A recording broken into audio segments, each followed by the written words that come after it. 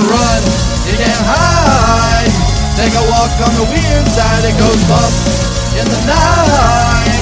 Take a walk on the weird side, you can't trust the living, you can't kill the dead, you can't stop the voices inside your head. You can't run, you can't hide. Take a walk on the weird side. Well, welcome back, weirdos. Welcome back, everybody. I'm Hannah. And I'm Taylor. And together we are Weird Side Podcast. Welcome to the second official bonus episode that we have come out with this season. We decided to do this bonus episode due to our last episode that we recorded concerning the death of Nicole Lovell.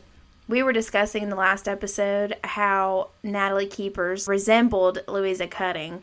Taylor and I were discussing the last episode how we felt like Natalie Keepers resembled Luisa Cutting in the last episode that we had discussed.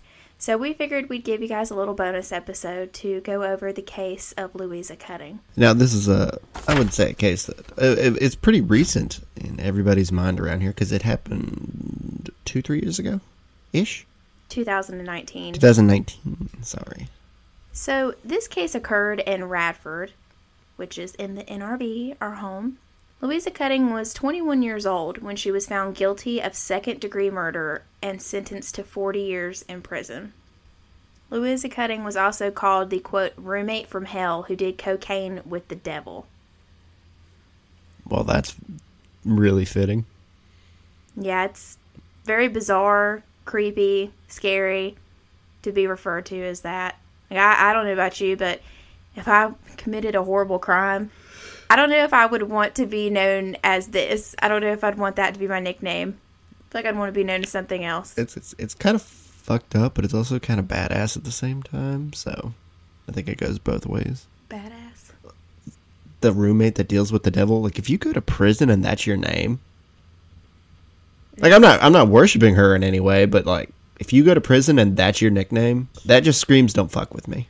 Well, that's true, because in GP, if you were bunking with somebody with that nickname or had that reputation, yeah, you'd be like, oh. And I can prove that because when we get deeper into it, when we start talking about actually my personal experiences with her, I think it fits. Yes. Taylor and I both have had personal experiences with Luisa Cutting. But getting back to her story, some background on her. Luisa Cutting was a student at Radford University studying psychology. Her roommate was her best friend named Alexa Cannon, and she was 20 years old at the time, and she was also studying psychology at Radford University. Cutting and Cannon seemed to be very close. I don't know how long their friendship was for, but they appeared to be like sisters practically. And we can see this evidenced by social media and posts made on their social media accounts, which some people could argue that you could put whatever you want on social media and make it seem a certain way. But I think in this scenario, it really reflects their friendship. There's one post on Instagram that Cannon writes, along with a photo of her and Luisa Cutting. She says, quote, I met this girl 2 years ago online, and somehow we ended up living across from each other for a year. This summer, she was equivalent to my mom in Cancun, which, stepping aside for a second, Taylor and I have both been there, and it is beautiful and a bunch of fun. Anyway, she says, and unimaginably, she still puts up with me, and now we're living together next year. Love you more, Lou, and everyone pray that we don't kill each other this year. Heart. That is chilling in retrospect. Very chilling in retrospect, and a lot of people have pointed this out too. Cringe. Cutting responded on this post, love you, my love, and she puts a heart. In another post, Cannon also writes on another photo of her and Cutting, quote, so guys, it's my best friend's birthday, so make sure you say happy birthday to her and Lou. I miss and I love you, and I'll see you Monday. And I love you more than life, and thank you for being my mom in Cancun and making sure I didn't die, and for making sure all my clothes and shoes came back to the room by the end of the night unharmed. And thank you for surprising me in the airport, one of the videos, guys, and being insane with me and not judging me. Heart, heart, heart. Love you more, babe. Cutting wrote on one of her social media accounts in regards to rescuing a dog. She writes, quote, as most of you know, this past year I was given a blessing. Meet Rex, or as I like to call him, Rexy, aka Cutie Patootie. Rex has had a very difficult past, mostly living outside on a chain. Through Radford Pound Pals, he was saved and given lots of love. This past fall, I was able to be one of his foster moms. I first met Rex last year and fell in love with him instantly. He is so affectionate, caring, goofy, a little stubborn as most dogs are. We all have lonely nights, low nights. Rex was always by my side. He always knew if I was sad or upset and would come hug me and let me know it was all okay. Just saying, Taylor and I's most recently adopted fur baby, we also rescued him from Pound Pals. So I think that's kind of That's actually chilling. kind of chilling a little bit too. Yes. There's nothing against Pound Pals. I think they're a great organization, but just knowing that we have rescued a fur baby from Pound Pals, and Luisa Cutting at one point in time fostered a fur baby from Pound Pals and was affiliated with Pound Pals. Whew. Yes. Obviously, they had no way of knowing that she would commit this crime, but still, it's a little chilling. On another post that we have an example of, I believe this was Cutting who had commented on this post, the one we were just talking about with Radford Pound Pals. I believe it's her who says, quote, "This boy was such a blessing. Sadly, being a college student, always moving, I'm not able to give him what he needs. He loves running, going on lots of walks, and peanut butter. He also likes tortillas. They're such a treat. He needs someone who will be patient with him as he is still learning. I'm asking all of my Facebook friends, if you know an experienced dog family, please let me know. Rex is looking for his home. He's up for adoption through Pound Pals of Radford." Let me pause right here. What can we gather from these posts that we just read now? What kind of things could you gather from her just from reading her social media post? Honestly, like, in retrospective, that one thing where she said, "I hope we don't kill each other," is really chilling. But, Very. like, other than that, I'm not seeing anything out of the ordinary. Right. For me, what I see from these posts is that she obviously cares for animals. Mm-hmm. She cares for her friends. Mm-hmm. She's capable of feeling emotions. She is capable of caring for other people and loving other people. These are not signs of a sociopath. I don't think I'm not seeing it, to be completely honest with you. I'm not really seeing it. Once again, you can make the argument, well, yeah, she can say whatever she wants to in social media, and that is true. But in my opinion, I think these are genuine postings, like, from the heart. So some people would argue that Luisa Cutting is a sociopath, but I personally disagree with that. And we can see some evidence in these posts that she obviously does feel emotion. Yeah, I think she does. Or is she so good at it, she's pretending? That could be argued Ted as well. Bundy. It could be. On January 24th, 2019, at 7:45 in the morning, Radford PD was dispatched to the 1200 block of Clement Street. I used to live in Radford, and I honestly don't remember what Clement Street is. I assume it is on the east end side of Radford. I used to live over in the west end, so anyway. Neighbors in the apartment complex reported hearing screaming when they made these calls, which is why they called. When officers arrived at scene, Cutting was covered in blood, turned around, placed her hands behind her back, and said, "Arrest me." Cannon was rumored to have been dead on scene with a knife sticking out of her mouth. She had been stabbed over 30 times. So how do we go? What in the world happened? We go from, "I love you so much. Thank you for this wonderful time. I can't wait to come live with you. Hope we don't kill each other." Cringe. And we go from that to, "Arrest me. I killed her." And then your best friend is lying in the floor with a knife in her mouth, dead. That went from 0 to 60 very quickly. Absolutely. You don't just go from point A to point B like that without any kind of in between. Cutting was arrested on scene, and she willingly went with officers. Cutting supposedly used cocaine, Adderall, marijuana, mushrooms, Xanax, tobacco, and alcohol the night before the murder. She was also sleep deprived. On scene, officers reportedly seized pills, smoking devices, grinders, and a brown chalk-like substance from the kitchen. I do not want to sound stupid, but I don't even know what a grinder is. Is that when you, like, crush stuff down? It grinds up your... So like a pill grinder. Kind where it of. crushes It's kind of like that.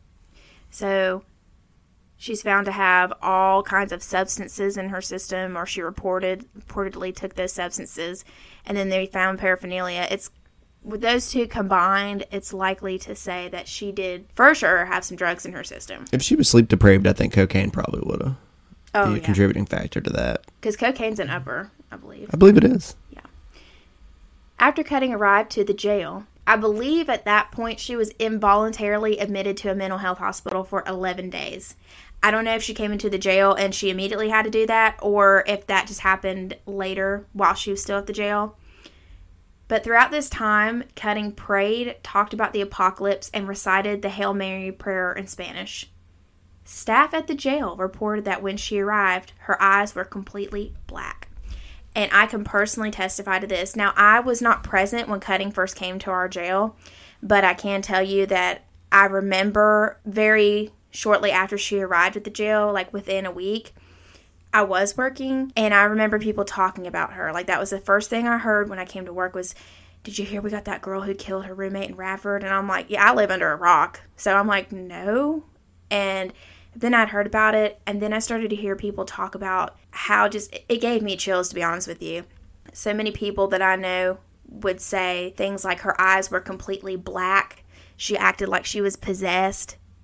And when I came into my medical department, Cutting was in our department. And I remember peeking in at her, and I believe she was asleep at that time, but I kind of got chills seeing her laying there because I'd just been told all of this really scary stuff. And later on in the day when she was awake, I kind of saw what people were talking about with her eyes, but I didn't think that she did act like she was possessed. I didn't think she was demonic. I didn't think all these really scary things. What scared me about it was how I really felt like she was just a normal person. I didn't have any direct contact with her for a little while, but I remember later on, at one point, we had to get labs on her, and I attempted to get labs on her, and I was like pretty new at trying to learn phlebotomy, so of course I didn't get her, but she didn't say a word. Like, she sat on that exam table, she let me poke her, she let me try to get blood, and I was like, oh, I'm sorry, I didn't get anything. She was like, oh, it's okay. And then another nurse came and got it, and she just seemed like a normal, everyday person. And that's what freaked me out more than anything. Is it more chilling that she was kind of just, like, relaxed about it? Like, everything. Not necessarily, like, what she had done, but, like, she was just so normal.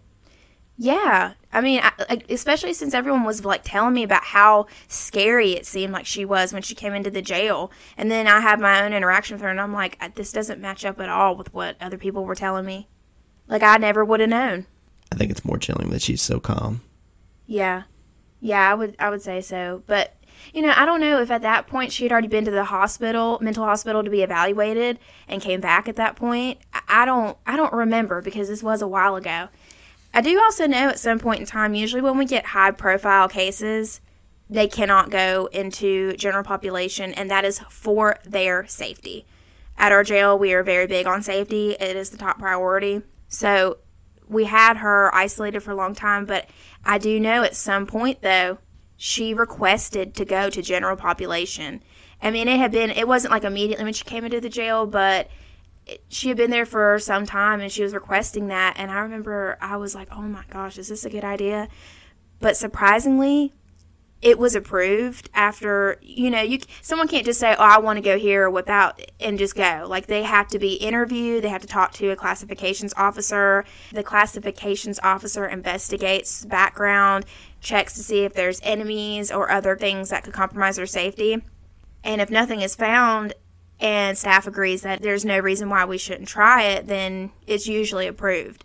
But if there is found to be enemies in that pod or other kind of things that might pop up to compromise their safety, it will not get approved.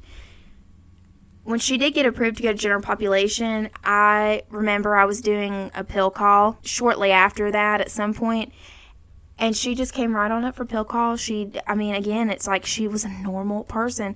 And I thought, especially with, and this is not just specific to, I'm not saying this was about my jail, but just in general, when it comes to dealing with corrections, there are universal rules when it comes to there about inmates being housed in general population. One thing that is universal for everywhere, if you are a sex offender, if you have rape charges on you, and this is mainly speaking for males, you can guarantee that your ass is going to get kicked. And usually that's why in scenarios like that, you see inmates with those sorts of charges, they cannot be in general population because of their safety. For females, it's a little bit different. For females, if you have a child abuse charge on you, or if you have a murder charge on you, depending on who it is that you murdered, you can get your ass kicked in the female pod too. it's different with the different housing populations between male and female inmates. But I was really concerned because Cutting had murdered her roommate who was around her age. And that is technically, like, even though they were of legal age, they're still considered children or kids to most female inmates. So it would be something that if they found out about, they might look at it as, oh, you fucking murdered another little girl about your age. Who do you think you are, taking another little girl's life? That little girl was someone's mom, someone's daughter, someone's sister, XYZ. And then I could easily see someone getting fucking jumped on that. I'm gonna have to disagree with you on that one. Typically murderers don't really get fucked with that much. I said females. Females, I'm not really sure about. I can't speak for females because I don't know. I know that universally between men and women prisoners, it's child abuse is definitely one you're going to get your ass kicked. Oh, yeah. For both sexual predators, both you get jacked up for. Typically murderers, granted, who they murdered. I spent most time with the males, so I didn't spend a lot of time with the females. But I do have a point to make when it does come to the females, and that is for males, they don't, if you're a murderer, typically they don't fuck with you. Like, you've already killed someone. They're not typically going to be like, you know what, let's go jump this guy that's already murdered someone. But if that guy murdered, let's say, a 3-year-old kid. That's different. That's different. That's what I'm saying. It depends on who they murder. When they're a 20-year-old, they're not considered kids. Legally, no. Legally or to prisoners. They don't typically see it that way. You know, because most 20-year-olds do kill other 20-year-olds. It does happen. So, and the reason I think it probably, and even if it is a thing, it did not apply to Cutting. Because when she went to those pods, and I did talk to the female officers, there wasn't a single person up there that fucked with her. Well, not that's a single true. One. That's what blew my mind. Because 2 reasons. Typically, and back to my point, I don't think typically murder, I mean, obviously it's a bad thing, but like in prison or jail, it's not looked down upon as the worst thing you can do. It's not. And child abuse and being a pedophile is the worst. Being a murderer, this is not always the case, but for most of the time, it's not seen that way. And I would agree with that, but I really do think it also depends on who it is you murder. Absolutely. Now, I'm saying if you murdered an adult, this is all hypothetical. You killed an adult, wise? No, most people don't give a shit. But you kill a kid, anyone below the age of like 16, 17, below that. Oh yeah, they're coming. That's a different story. That's completely different. Where they were both 20, I don't really think she really applied to that. Well, and obviously in this scenario, I guess you're right. I guess it didn't apply to her, but I'm just talking about potential. Yeah, it could potentially have been because as someone who goes to the female pods every day that she works, right. I see the culture of those females that are housed up there. And I can tell you a lot of, this is kind of similar to the males too. In every pod, there's usually, quote, a pod daddy or, quote, a pod mama. But one thing that is different about the females in that regard, those are mothers up there. So many women up there are mothers. And more than anything, they just want to get home to their kids. They'd give anything to go back home to their kids and raise their babies and spend time with their children. Now, some people would argue that, well, if they cared so much, they wouldn't be in jail, blah, blah, blah. That's a whole different argument, and we're not going to go into that. What I see every day, regardless of what they've done or who they are, I've seen a lot of female inmates. They just want more than anything to be at home with their kids. A lot of women have children who were Cutting's age. True. So if they were to learn about her crime, which, again, it was a high-profile case, so they probably did. It's possible. I could have easily seen several mothers up there being like, who the fuck do you think you are? I have a baby that's the same age. You gonna fucking kill my baby too? Like, I can see something like that. Mm-hmm. But I'm really glad that it didn't happen, though, as far as I know.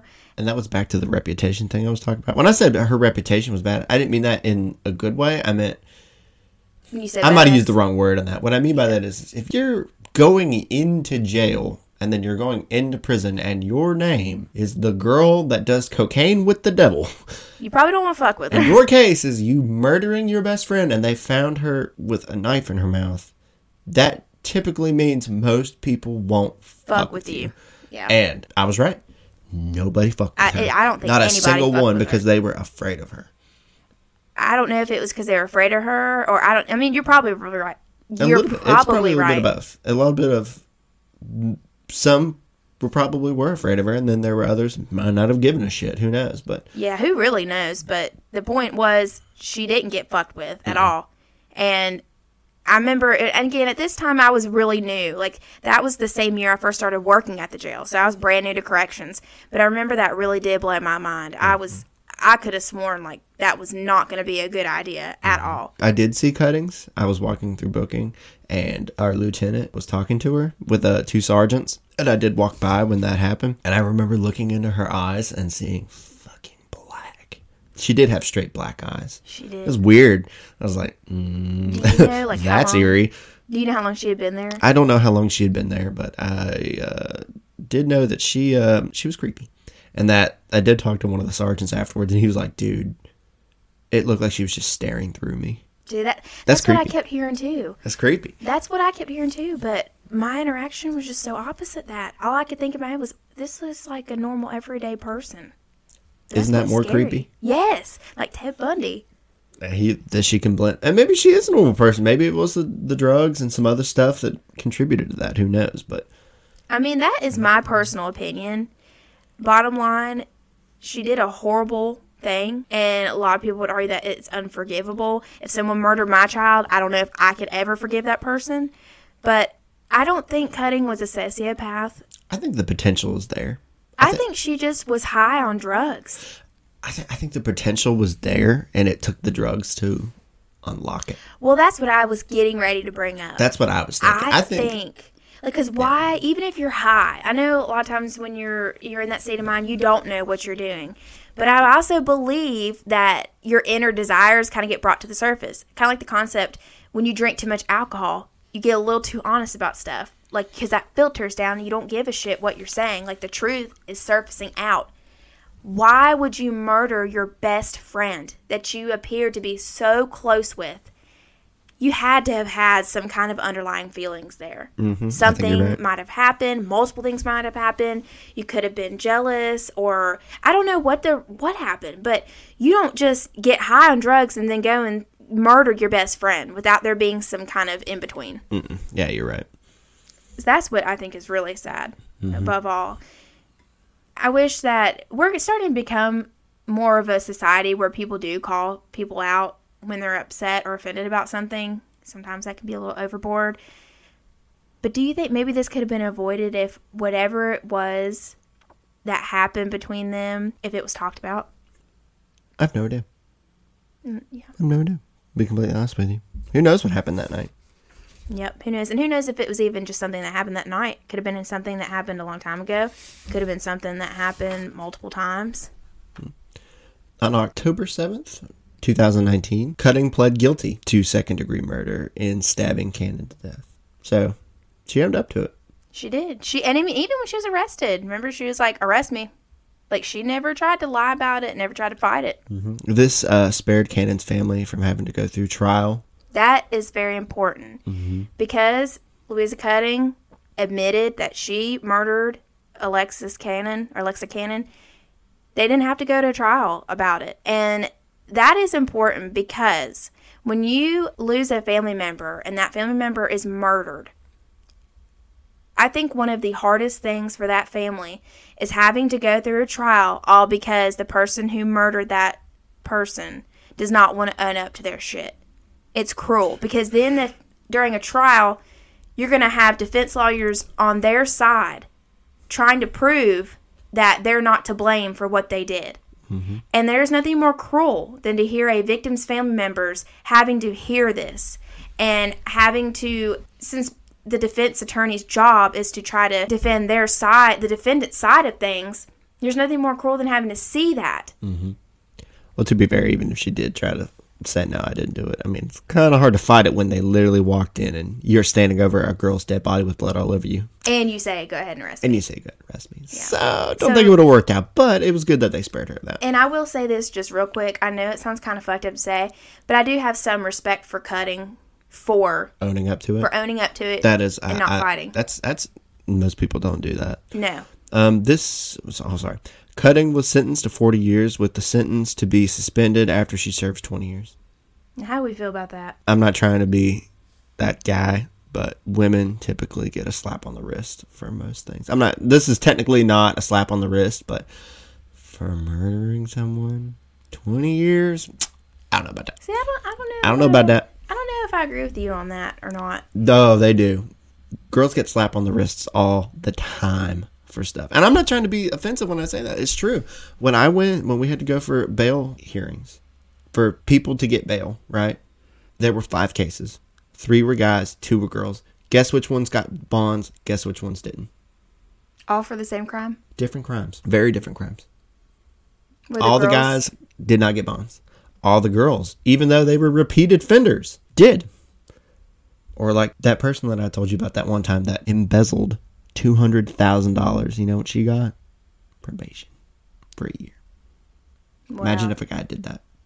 Wow. I'm just saying I'm not saying it happens all the time because there are special cases, but typically some women do get slaps on the wrist when it comes to certain things. Yeah. I mean, that's fair enough. But I think, per the family, they didn't want the death penalty for Cutting. I don't think the death penalty is in Virginia. I don't think it is. I'm sorry. I said that. Not the death penalty. I don't think her family wanted, Miss Cannon's family wanted Cutting to spend life in prison. Excuse me. Yeah, you're right. The death penalty, I think, only even still exists in Florida. Maybe? Texas hasn't. I know that. Florida and Texas. Texas has. A few other states probably have it, but. So, sorry. Yes. I meant to say, I do not think that Cannon's family wanted Cutting to get a life sentence.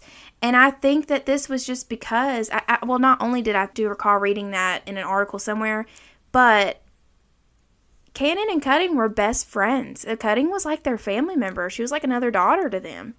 And as hard as it was for their own daughter to be taken from them in such a grotesque fashion, they still were humble enough to look at the situation and know that Cutting was like a daughter to them too. And it's just a hard situation to be in. But I think that this was the reason why perhaps Cutting did not get sentenced to life in prison. Judge also ordered for Cutting to have no contact with Cannon's family and for Cutting to undergo any deemed mental health treatment. Mm-hmm. So, which, I mean, the no contact is a no-brainer. Duh. Yeah, it's a no. But, and I think this was fair too because Cutting, from what I know, she did not fight mental health services. She didn't fight going to the mental hospital. She didn't fight mental health visits at the jail. She was very compliant with that. And this is an appropriate order. Although Cutting offered no motive for the murder, her defense statement that was she was having a psychotic episode at the time of the murder. That's what her defense. Yeah. Cutting did take full responsibility for her actions. She says, "There are no words for this tragedy. My heart is filled with sorrow and grief. My heart goes out to the Cannon family. I am so sorry." So she expressed remorse too. And again, people make arguments for everything. Hearing someone say, "I'm sorry," I know that a lot of times if someone says sorry, they're not really sorry. But I think that Cutting genuinely meant it. Maybe. That's my opinion. Maybe. Cannon was described as having a full life ahead of her, a life poised to make a great impact on those she would have encountered. It's really, really sad. Like I've mentioned earlier, I think this is a case where there might have been something that happened between two very close friends, and at least one of them had unresolved feelings about that. And then one night, she had drug-induced psychosis, my opinion, and murdered her best friend. And that's awful. But I don't really think it was much anything more than that. Like, what I mean by that is, I don't think she was a sociopath. I don't think that she was going through a possession, which, some argue that if you dabble in drugs, that could lead a window to being possessed and involve demons coming into your life. But I think this is what happened. And it's a sad scenario. It's a sad case. But I'm hoping that Cutting has gotten or is getting the help that she needs. And I hope that she is in a place where she can restore herself rather than learn more about crime and commit to a life in that regard. Because we see that also with so many people. Jail is supposed to be a place where people can rehabilitate themselves and us help them do that. But that's not really the case anymore anyway. A lot of times And for a lot of people, it's just a place to learn how to commit more crimes on the street when you get out. I think we're going to have completely different opinions on this, but I'll give her credit for taking ownership of that, and that's why I'm not going to be as harsh, because that takes a lot. Typically, if she hadn't accepted guilt and tried to say, no, it wasn't me, this, and this, you take a life, you give a life. You took someone's life. I think it's fair. You should have to give up your own. That's fair enough. Life in prison. Yeah. But she did say, she owned up to it. I'll give her credit on that. I still think 20 years is a slap on the wrist for taking someone's life. There are crimes out there that are not even remotely as bad as that, and people get something similar to that. Mm-hmm. You took someone's life, regardless of whether you were in the right state of mind or not. Even if you were drunk and you weren't in the right state of mind and you crashed into somebody, you still took a life. Mm-hmm. And it doesn't matter if you didn't mean to. You did. She should have at least got 40. Solid. I think that's fair. That's fair. Yeah. Because you took someone's life that had so much potential. You should at least give up a solid 40 for it. Mm-hmm. Well, pausing from cutting for just for a second, now that you mentioned that, do you remember last year that sweet man, you know, the one that used to hitchhike all the time and would ask for rides, and he got ran over at J&J Grocery? Yeah. And that man killed him? Yeah. I mean, it was an accident, but he technically took a life. Yep. So what do you think should have happened to him? You're still responsible. So you would say for him too, since if he you were took still a in the life? right state of mind, he wasn't under the influence, was he? I don't believe he was. No? It was just manslaughter? Yeah, I think he was just... I don't know what happened. I don't know if the man who got killed was just walked out in front of the road, or if the guy was driving too fast, or I don't know what happened, but I do know he hit him, and I think his name was David. I think David ultimately died. He was in the hospital, He did for die. like a week. Depends on the scenario. If you're not under the influence, I think the solid manslaughter charges, what they do for that's pretty fair. And what's the sentencing look like for manslaughter? I think that one's 20. Mm-hmm. But I think there's a big difference between accidentally hitting somebody and drinking and driving and hitting someone. You're absolutely right. There's a difference. The circumstances are different. You're right. There's a big difference. It depends. On that. It changes things. Because you shouldn't be drinking. You know that. And Right. you do it anyway. Like you're being and careless. then you take someone's life? No. It's like you're intentionally. That's worse. Yeah. That's worse. Yeah. Even if it is an accident. I mean, the normal manslaughter for that one. But I don't think Cuttings was really an accident, though. That wasn't an accident. There was intent behind it. It may have been drugs that brought it out. But there was intent behind that. I think there had to have been too, and the drugs brought that out. Yeah. Mm-hmm. If there's definitely intent to murder someone, solid life. And if you admit guilt, at least 40. Bare minimum. Oh, yeah. I think I could agree with that. Drinking and driving, same thing. Now, if you just hit that one was a special case, but yeah, still, you did take someone's life, so but 15 to 20 do change things a little bit. But we could be completely wrong about all of this. I believe Cutting is at Fluvanna Prison. That's a women's prison, so if anyone is interested in hearing it from her account, you could always write her. Yeah. See if she says anything back. They're my experiences with her. She seemed to be a very quiet person, and I never received any kind of disrespect from her at all. I don't know how she would feel about getting a letter from somebody asking her to explain her crimes. I'm sure she's had that already before, but if you really were curious to know, you could always try it and see. Thanks, sir. Well, thanks for tuning in on this little bonus episode, guys. Let us know. We also have another local true crime case that Taylor and I both had experience dealing with this inmate. And that inmate is Nancy Fridley, the woman who kidnapped the little boy in Giles. Oh, yeah. So let us know if you'd like us to talk about that. Leave us a comment. Let us know. Thanks again for tuning in to our bonus episode. And as always, I'm Hannah. I'm Taylor. And together we are Weird Side Podcast.